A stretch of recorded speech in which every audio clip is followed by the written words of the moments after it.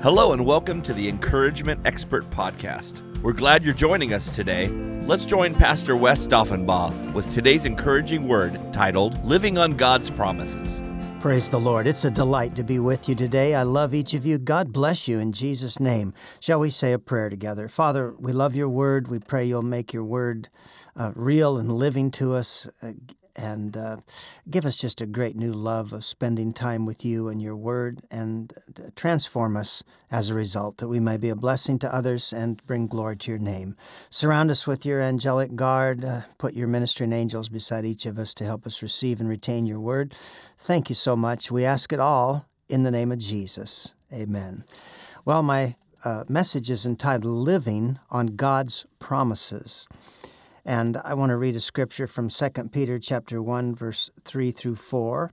And that says, His divine power has granted us all things that pertain to life and godliness through the knowledge of Him who called us by His own glory and excellence, by which He has granted to us His precious and very great promises, so that through them you may become partakers of the divine nature, having escaped from the corruption that is in the world because of sinful desire. Well, it's through God's promises that we partake of God's very nature. When we believe that Jesus is the Son of God, that He rose from the dead, that He died for our sins, and then we believe the promise that anyone who receives Him, anyone who repents, will be given the gift of eternal life, of course, we become partakers of the divine nature.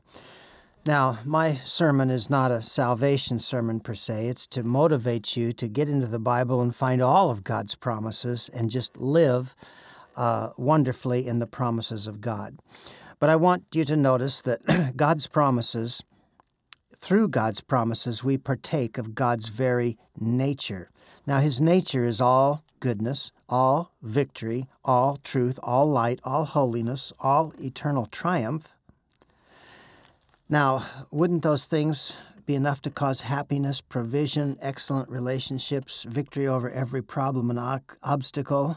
In short, just exactly what you and I need.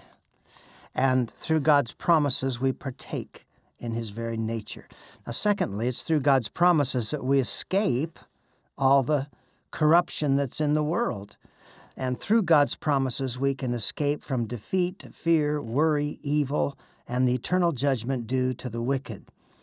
So it's a very good thing to escape from corruption into God's very nature. For these reasons, we need to examine our minds and hearts to see just how many of God's promises we're even aware of. How many are we meditating on? How many are we believing? How many do we pleasantly meditate on until our expectations are flowing from a good and wonderful, loving Heavenly Father? Through God's promises, we could have a lot more victory and peace and a lot less failure and angst, to put it very mildly. Maybe we should make more of an effort to find them, meditate on them, and believe them. Well, that's my introduction. My first point, God is waiting for you to spend time with Him. Now, most of the scriptures I'm going to quote today are from the Passion Translation, and that's abbreviated TPT. So Isaiah 30:15 in that translation says, Lord Yahweh, the Holy One of Israel, says, Come back to me. By returning and resting in me, you will be saved. In quietness and trust, you will be made strong. The Lord is still waiting, this is verse 18, the Lord is still waiting to show you His favor so He can show you His marvelous love. I'll read it again. The Lord is still waiting to show you His favor so He can show you His marvelous love. He waits to be gracious to you. He sits on His throne ready to show mercy to you.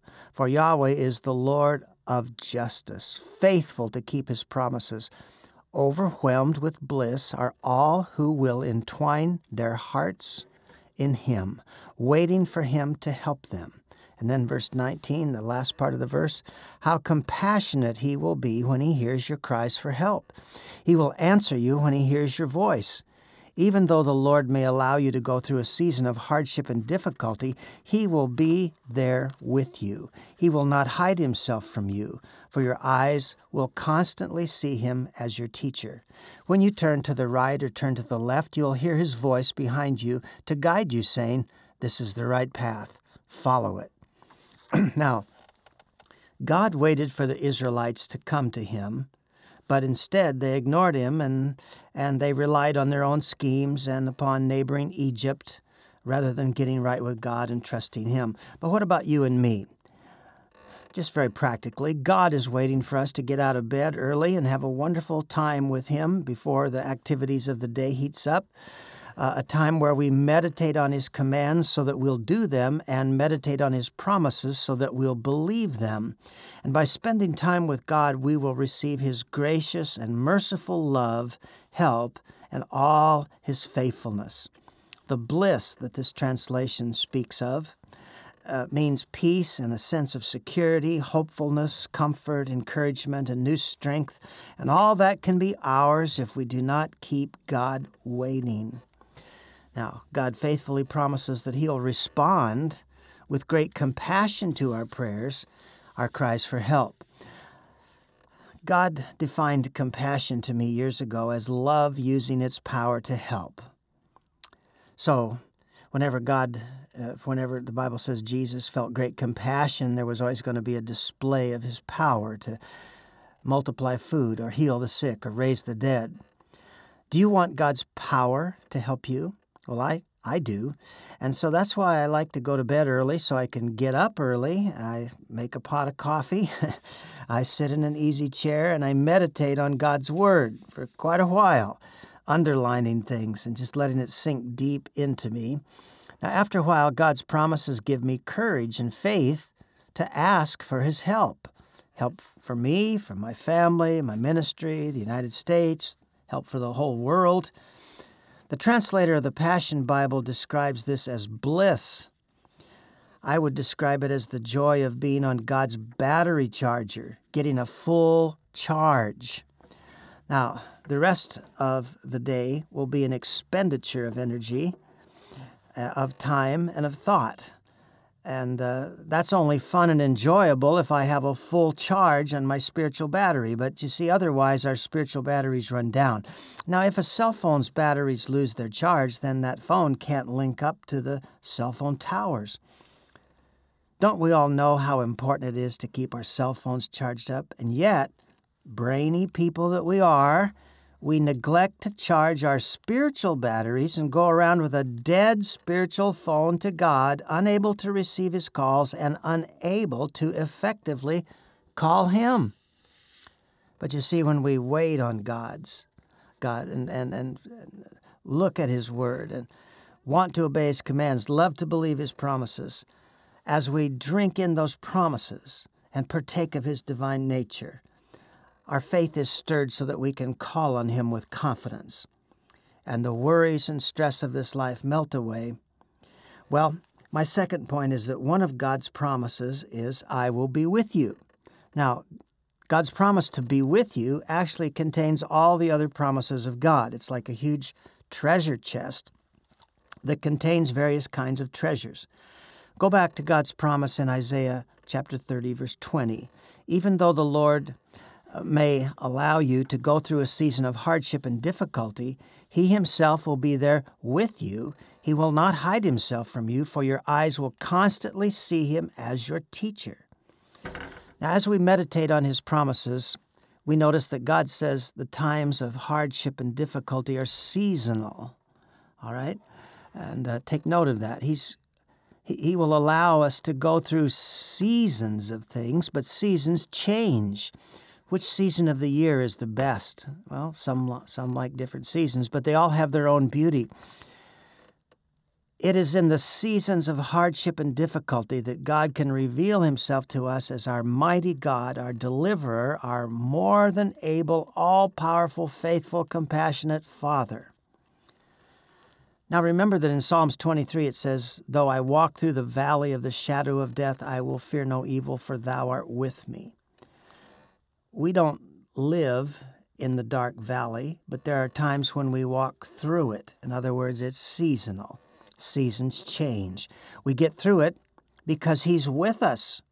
We find comfort there, even a table of provision, an overflowing cup of comfort, and greater anointing. Well, I'm of course referring to all the things that the psalm says. Now, before Jesus ascended back into heaven, He told His church, "All authority in heaven and on earth has been given to me. Go therefore and make disciples of all nations, baptizing them in the name of the Father and the Son and the Holy Spirit, teaching them to observe all that I have commanded you. And behold, I am with you always to the end of the age." Matthew 28:18 through 20, the ESV translation. Now, God said to Joshua, "No one will be able to stand against you all the days of your life. As I was with Moses, so I will be with you. I will never leave you nor forsake you." What a great promise that was to Joshua. But here Jesus is saying, "I will be with you, even to the end of the age." Now, if we just ignore that, it doesn't do us much good. If we meditate it and are convinced, you know what, He's with me. I'm doing His will. I'm going to make disciples of all nations. I'll do my very best, and He'll be with me.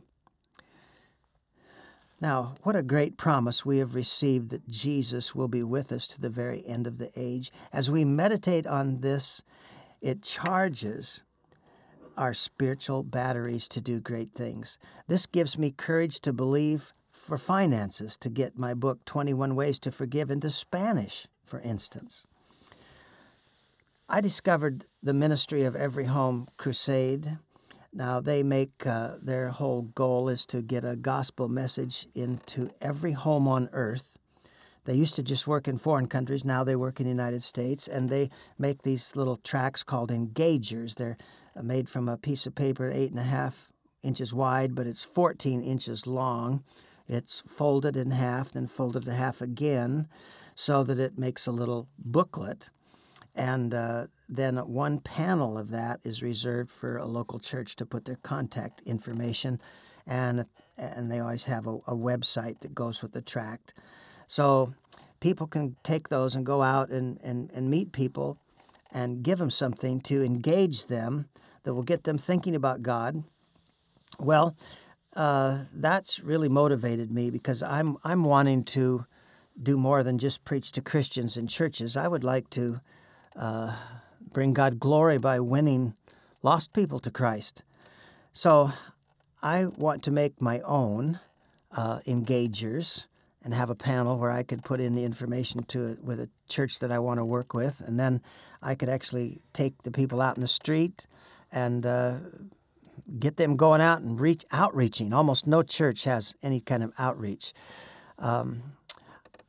I'm also in so that's a project that I want to do and that I'll need resources for. But if I'm thinking He'll be with me, He wants me to make disciples, He wants me to go into all the world, well, then I'm motivated with faith and courage to attempt things.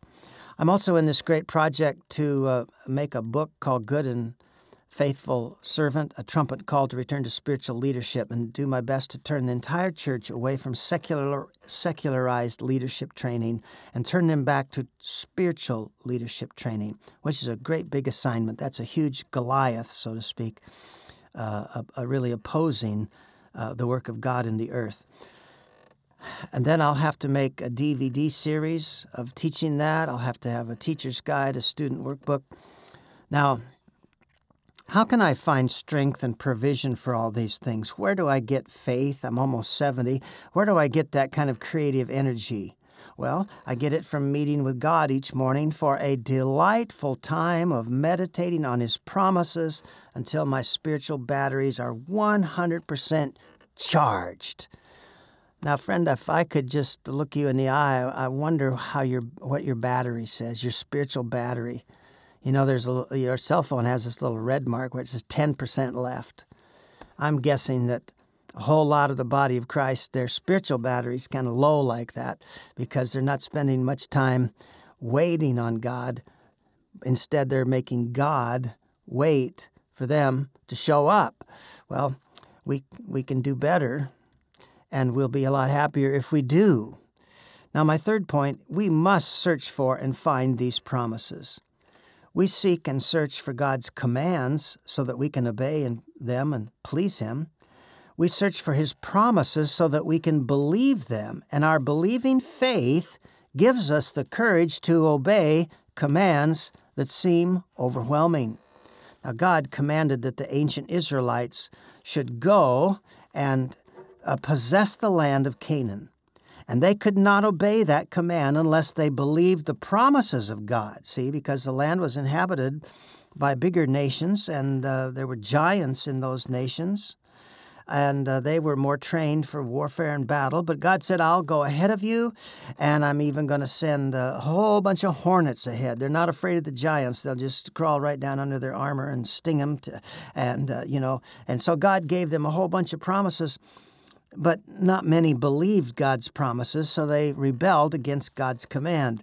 Now, Caleb and Joshua were two of the 12 spies. They were sent in by Moses to spy out the land. And they believed God's promises and therefore were greatly emboldened to obey God's command. And they said, we can certainly do it. Let's go up at once. We'll devour them like bread. Their protection is gone, but God is with us. Those two men had been believing God's promise. But you see, the other 10 refused to believe God's promise. And so they started saying things like, we cannot attack those people. They said, they're stronger than we are. We should go back to Egypt. Well, they didn't obey because they didn't obey the promise. They didn't have the courage. Now, I want to read Proverbs chapter 2, verse 1 through 5 from the Passion Translation. My child, will you treasure my wisdom? Then and only then will you acquire it.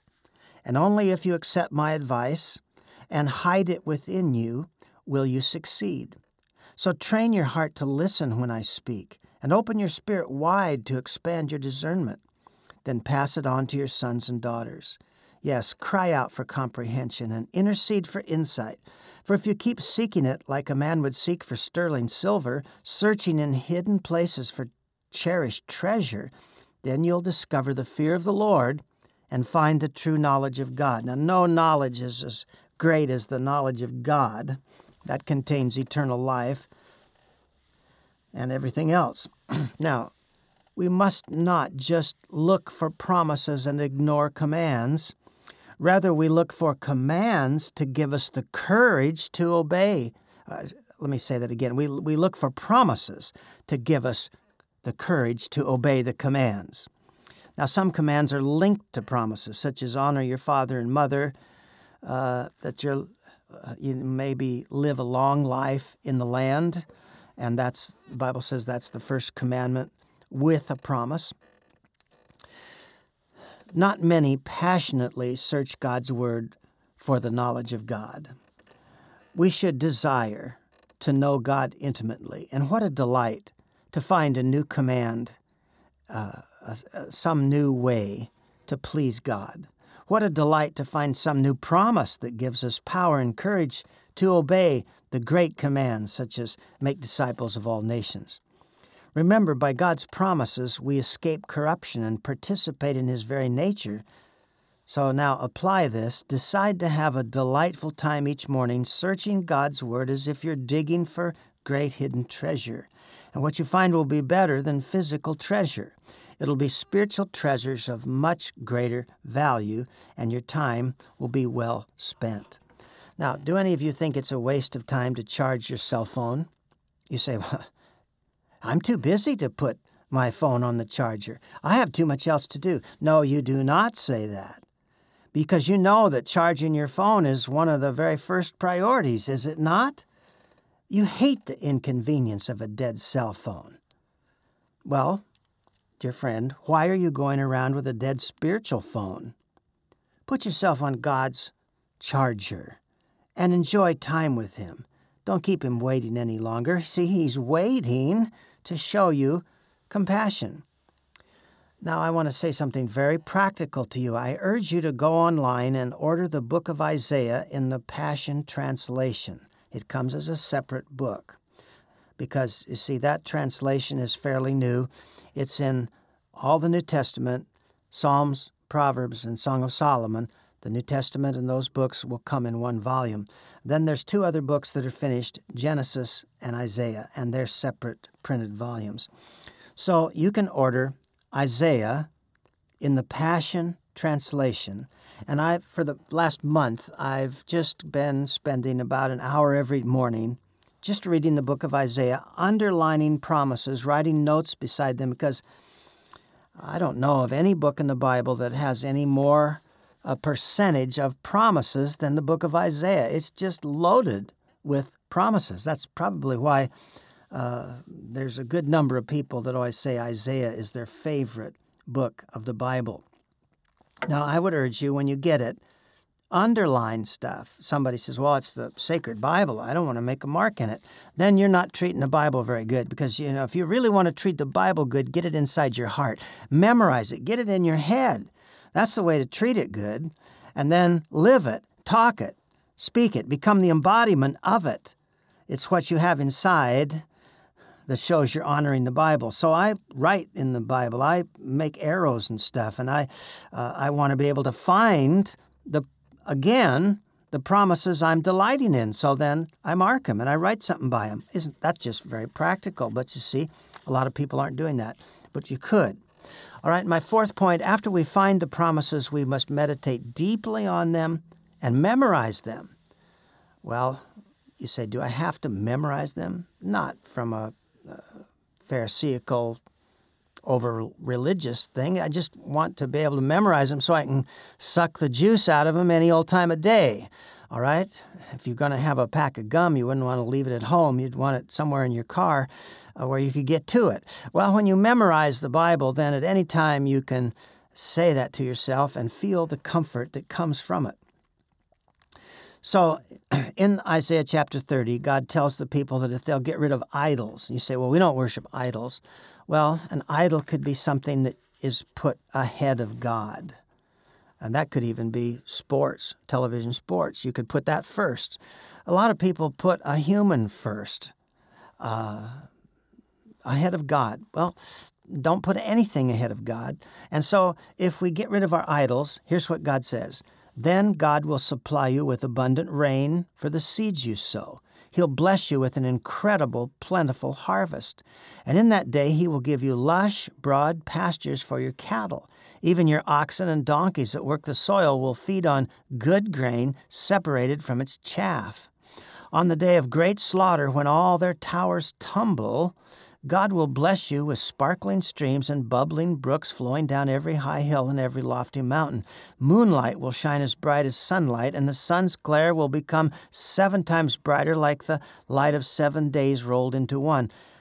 That will be the day when the Lord Yahweh heals the bruises and wounds that He has inflicted. Now that's Isaiah 30, 23 through 26 in the Passion Translation. Now, as we meditate on these words, we can believe God for the finances to do God's work, the abundant rain for the seeds we sow. We can believe God for an incredible harvest in our earthly provisions, but more so in a heavenly harvest of souls. So many Christians are living in fear of what's coming. And we got to be careful, because you'll hear different people giving prophetic words, and it's like, oh, hard times are coming, bad times are coming, we got to get close to God. Well, hard times may come, and they may not come right away. That really has nothing to do with it. What counts is getting close to God, because you can be destroyed in a time of prosperity by falling away from God. So, like the Song of Songs, the Shulamite says, I'm a garden for my lover. Let the south wind come. Let the north wind come and blow the fragrance out of my garden. So the south wind is the wind of blessing. North wind's the wind of adversity. It really doesn't matter which way the wind flows if our heart's a garden for God. Now notice that this scripture I just read is about when their towers fall. See, in the day of great slaughter, it says God will bless you with sparkling streams, bubbling brooks. Okay, what does it mean the moonlight will shine as bright as the sunlight? The body of Christ is like the moon, reflecting the light of God, like the moon reflects the light of the sun. And so in great times of difficulty and trouble, there's going to be such revelation coming to the body of Christ that prophetic people are going to just have 7 times the anointing to bless and help the rest of the body. What does it mean that the sunlight will be 7 times greater? I'm sure that's poetic language for God's grace. If the sun was 7 times harder, we wouldn't be a blessing, we'd burn up. But that's a poetic language for God's grace being 7 times magnified to help us in the hard times. And so rather than just getting all scared and saying hard times are coming, we need to look at God's promises so that we say, well, when they do come, God's going to increase His grace 7 times. Now, lift your hands and shout a little bit. Lift your hand up. You don't have a car wreck if you're listening in a car. But why don't you just say, hallelujah? See, you're starting to meditate on one of God's promises and what's happening. Your battery's getting charged. You can feel the encouragement coming in because God doesn't tell lies in His promises. Well, again, as we meditate on these words, we can believe God for finances to do His work, abundant rain for the seeds we sow, incredible harvest of souls. Now, let's look at verses 28 and 29. He sifts the nation in His sieve of destruction and places a bridle in their jaws that causes them to wonder. But you will have joyous songs throughout the night as one celebrating a holy, consecrated feast. You'll have gladness of heart as one celebrating to the sound of a flute and dancing up the mountain of Yahweh, the rock who shelters Israel. Passion Translation, Isaiah 30, 28 through 29. We can have a feast of fellowship with God. After all, if we partake of His divine nature, we're surely going to overcome the world, the flesh, and the devil. And we can expect joy and gladness of heart in spite of what the wicked do. Now, I've been enjoying the book of Isaiah, and I want to just share with you some of the treasures I've found. All right, so I'm going to read you some of these precious promises I've found. Isaiah 32, 1 through 2, and again, all of these are from the Passion Translation. Look, a new era begins. A king will reign with righteousness, and his princes according to justice. Each will be a hiding place from the stormy wind and a shelter from the tempest. Life will flow from each one like streams of water in the desert, like the refreshing shade of a massive rock in a weary, thirsty land. It's important to have a good self-image, isn't it? And to see ourselves as God sees us. So if we have accepted Christ, if we love Him and serve Him, see, He's the King that reigns in righteousness, and we can see ourselves as princes and princesses, children of the King, righteous and just people who are spiritual hiding places and shelters from the storm of life. We can see ourselves as people from whom streams of living water flow, people who are like refreshing shade from the heat and trouble of the day. And we can read these things and pray the promise, Lord, make me a shelter, make me a shade, make me a spring of living water for the benefit of others and for your glory. Now, don't you think that's a good prayer? Don't you think God would like to hear a prayer like that? And it's based on a promise. Here are some more great promises from God through Isaiah. Sinners in Zion are afraid, and the godless are gripped with panic, saying, who can dwell with such an all-consuming fire? Who can live in the presence of never-ending flame? Only those who walk with integrity and speak what is true, who despise even the thought of cheating the poor, and do not accept a bribe, nor plot violence, nor contemplate doing evil.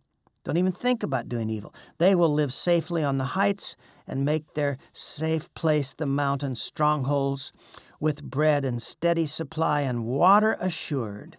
In this high place your eyes will see the King in His stunning beauty and gaze upon His broad domain.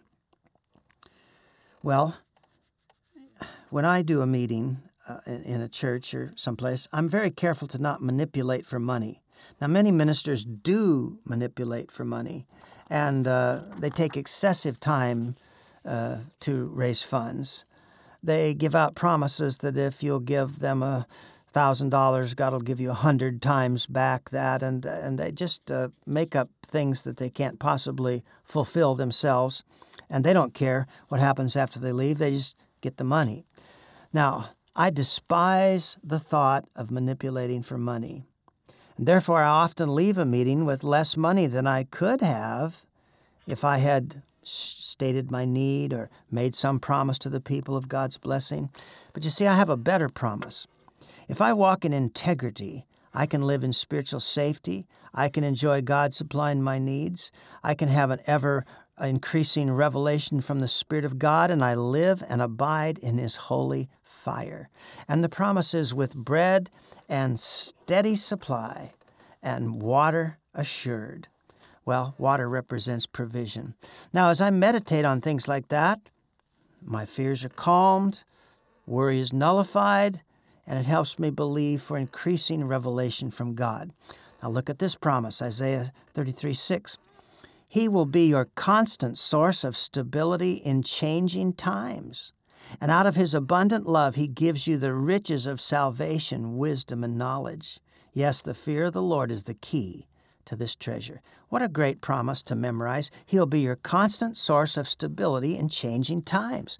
Man, we're in changing times.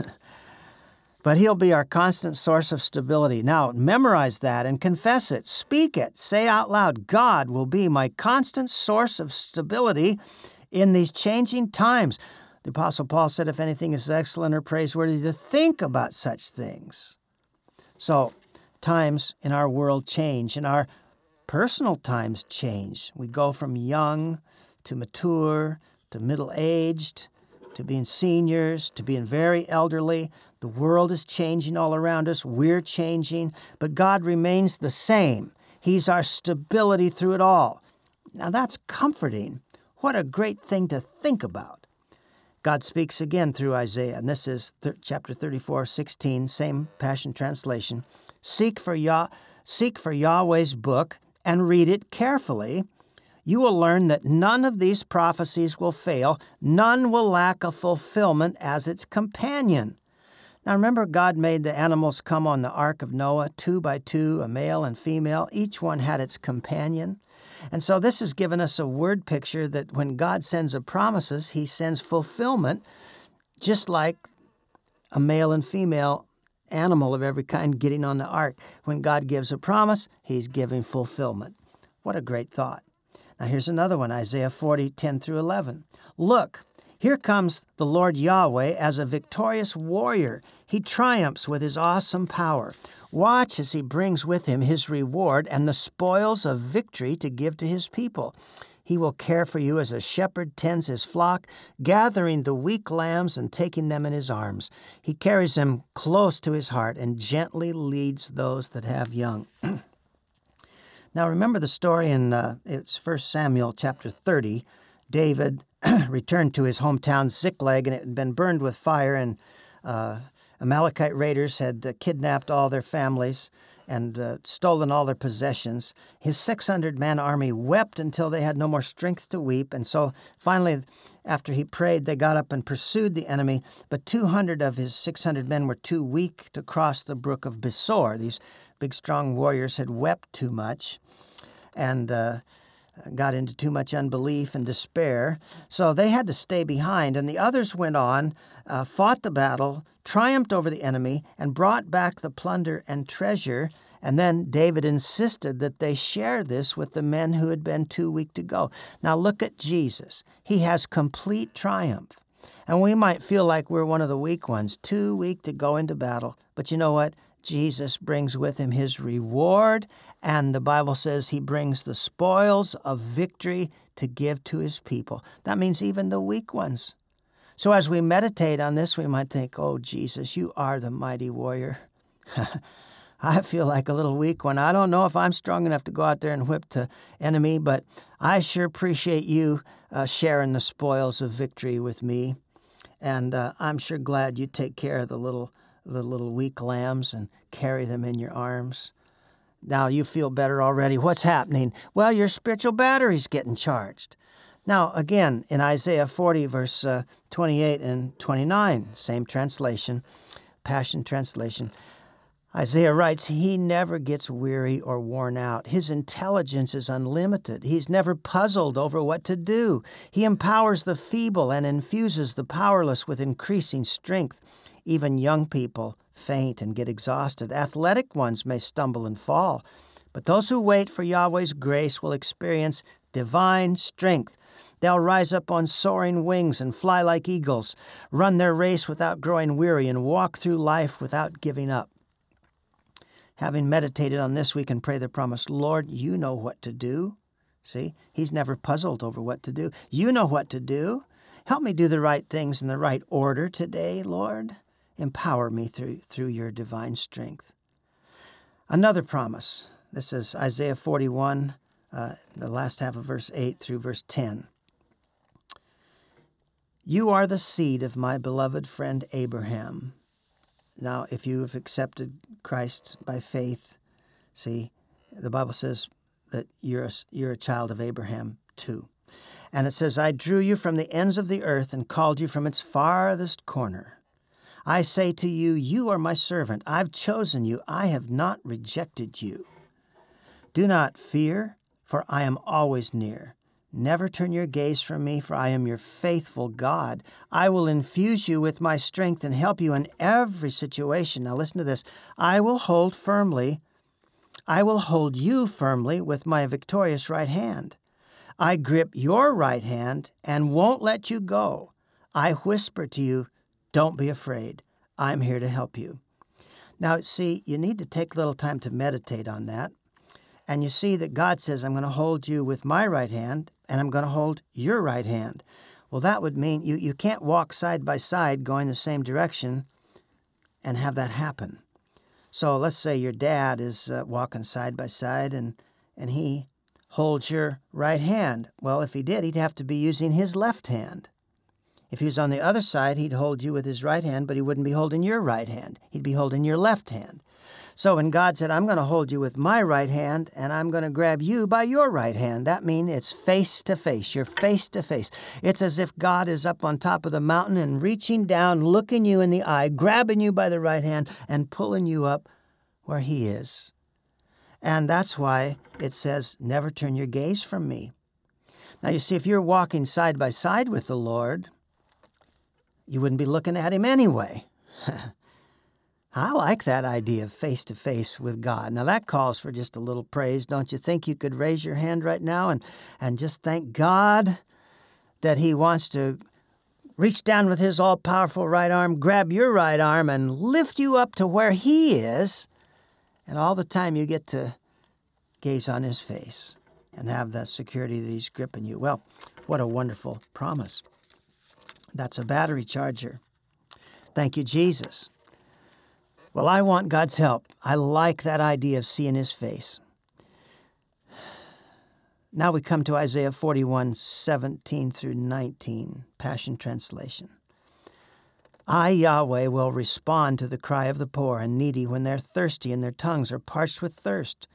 When they seek a drink of water, but there is none, I, the God of Israel, will not abandon them. I will open up refreshing streams on the barren hills and springing fountains in the valleys.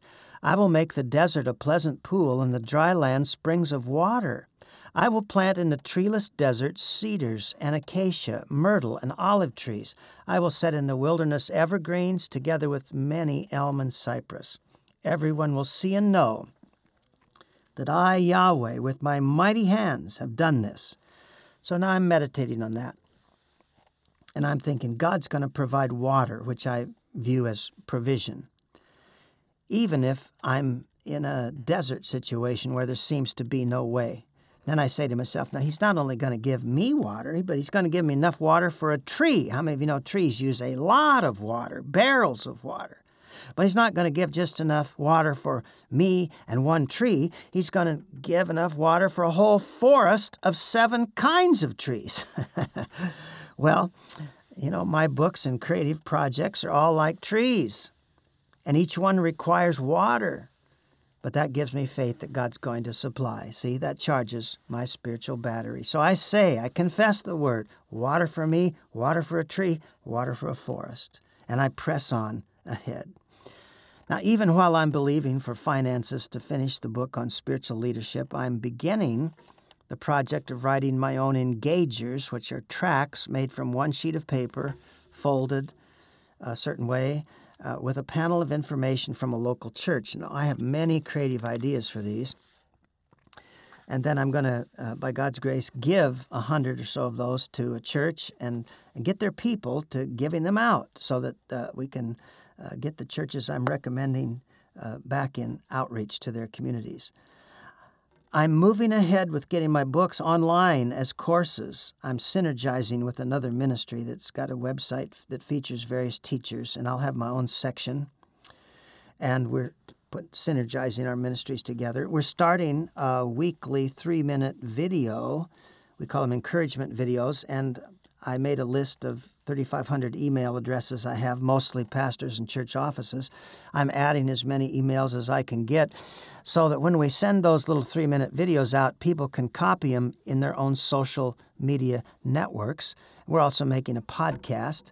Now, all the while, if I just looked at the natural, I'd be looking at a desert where it looks like there isn't any provision for anything. But God's promises are to me, I'm going to give you plenty of water. Water for me, water for a tree, water for a forest. My battery's charged. Number 5, here are some of God's promises for children and descendants. Isaiah 44, verse 3, I will pour out my Spirit on your children, my blessings upon your descendants. Isaiah 49, 25, for I will fight with those who fight with you, and I myself will save your children. Isaiah 54, 20 through 21, increase is coming, so enlarge your tent and add extensions to your dwelling. Hold nothing back. Make the tent ropes longer and the pegs stronger. You will increase and spread out in every direction. Your sons and daughters will conquer nations and revitalize desolate cities.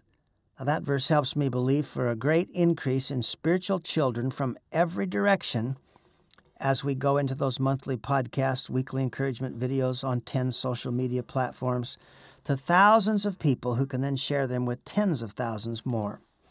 It helps me believe that God will use my natural children and my grandchildren to do great things. And I'm not just waiting for it to happen, but I pray these promises and I remind God of them. Now here's another promise, Isaiah 59, 20 through 21. He will come to Zion as a kinsman redeemer, to those of Jacob's tribes who repent of their rebellion, says Yahweh. And this is my covenant promise with them, says Lord Yahweh. From now on, my Holy Spirit will rest on them and not depart from them, and my prophetic words will fill their mouths and will not depart from them, nor from their children, nor from their descendants, from now on and forever, says Lord Yahweh. Well, wow, I pray, dear God, fulfill those wonderful words. Let your Spirit rest on my descendants. Fill their mouths with your word. Do that with all my descendants according to your promises. Now, as we age, as we pray for our children and grandchildren and descendants, natural and spiritual, we must trust in God's promise to help us all get through to the finish line. Here's another promise, Isaiah 46, 3 through 4.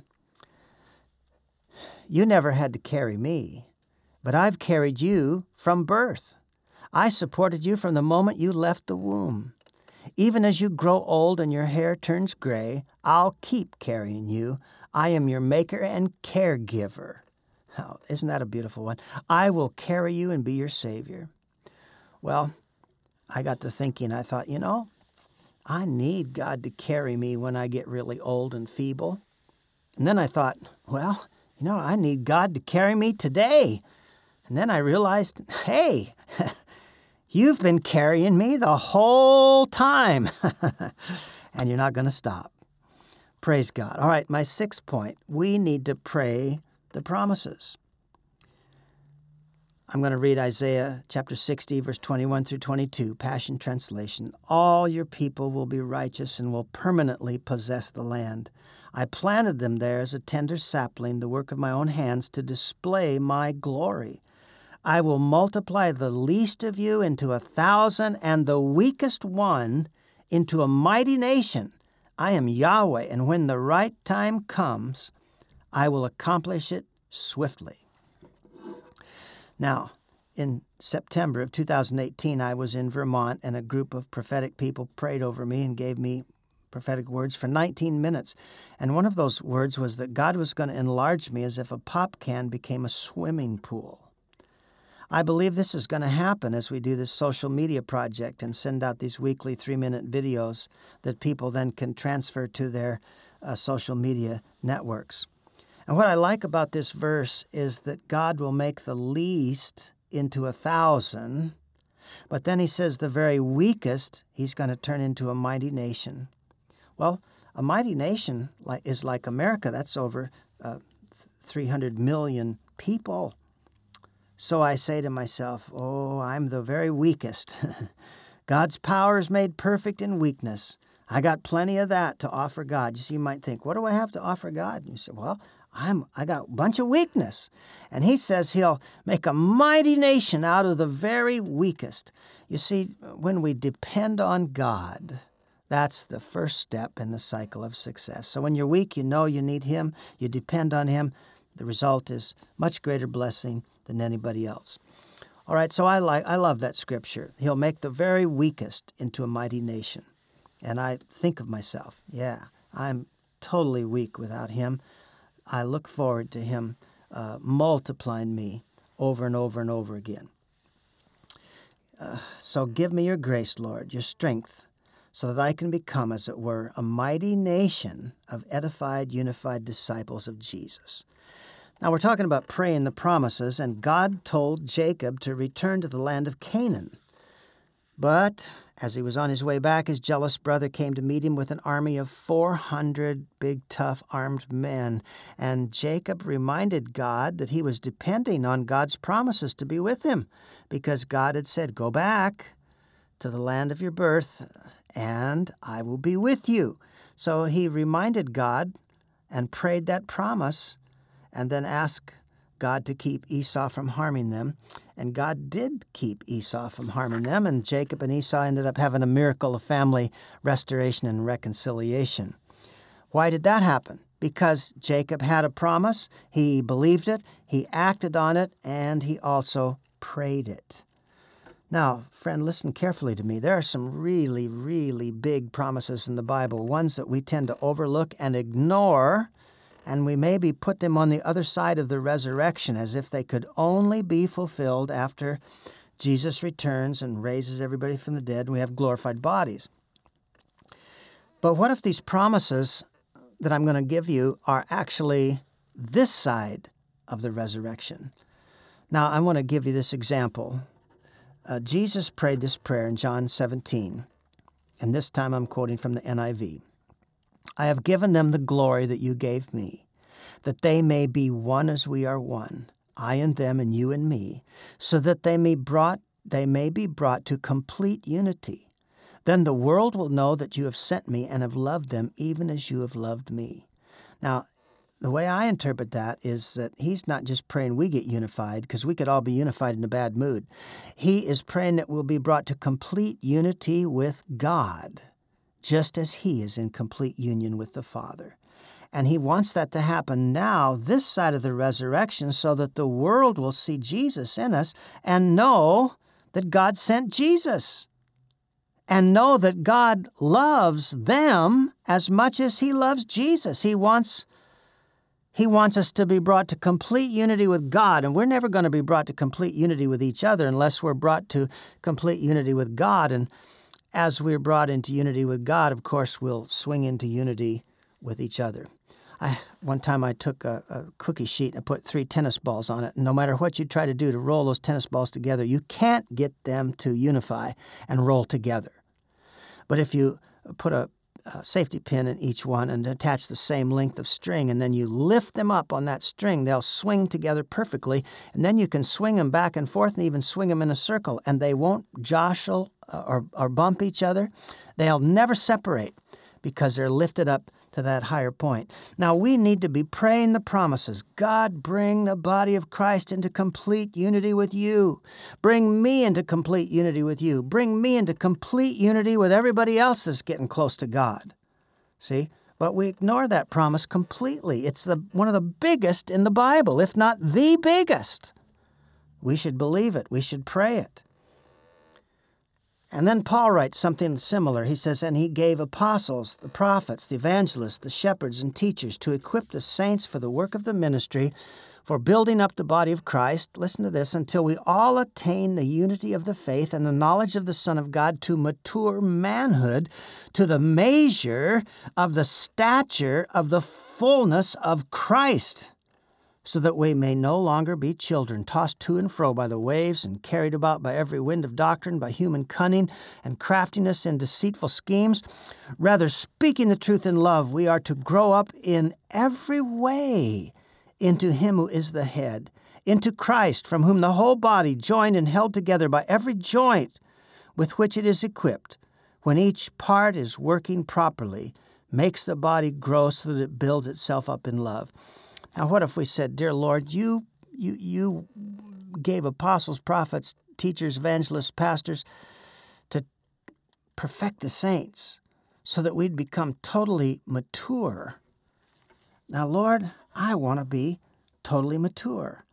I want to speak the truth in love, and I want to grow up into Christ, who is the head. I want the full measure of the stature of Christ. Now, see, why can't we pray that? If God gave the fivefold ministry for that purpose, why aren't we saying, Lord, I got a little bit of Jesus, but I'm probably still kind of immature, and waves kind of knock me around, and I get deceived sometimes. But dear Lord Jesus, you want to make me just like you, and that's what I want. Now, we should pray that promise. Who is praying those prophecies? Who's asking God to mature the body of Christ on earth before His coming so that we'd have the fullness of Christ? Is that just a fantasy?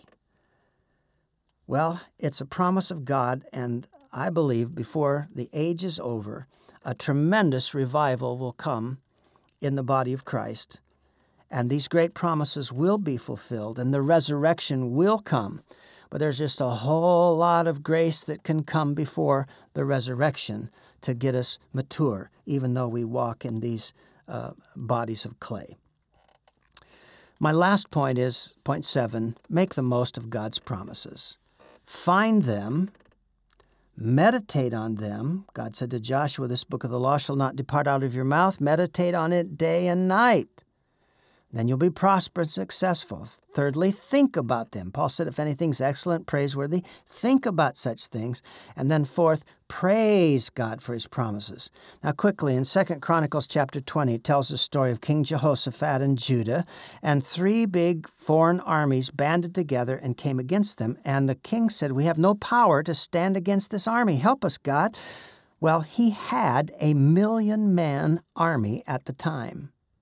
As far as I know, it was the biggest army that Judah ever had. But the Bible actually gives the numbers of his troops, and it was a 1,000,000-man army. But he's saying these other combined armies are so bigger, we have no power. So there must have been 2 or 3 million people coming against them. But a prophet said, stand still and see the salvation of God. You won't have to fight in this battle. God's going to fight this battle for you. And so they believed the promise of God and sent the choir out singing how great God is and how merciful He is and how His love endures forever. And God had those enemies attack each other until not a single man was left.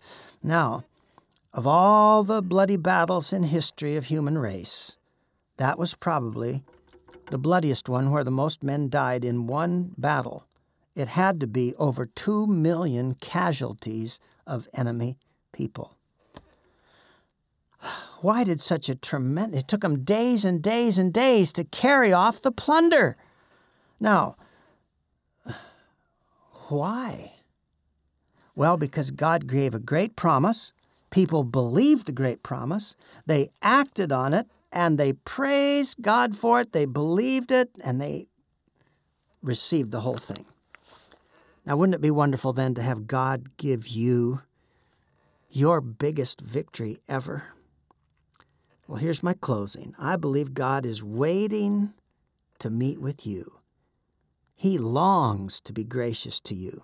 And I would just urge you, don't keep him waiting. Go to bed early, get up early, get a cup of coffee or a cup of tea or something. Open up the Bible. If you need to get a new translation or whatever, just get into his word. Find his promises, underline them, believe them, so that you can participate in his divine nature and escape the corruption of this world.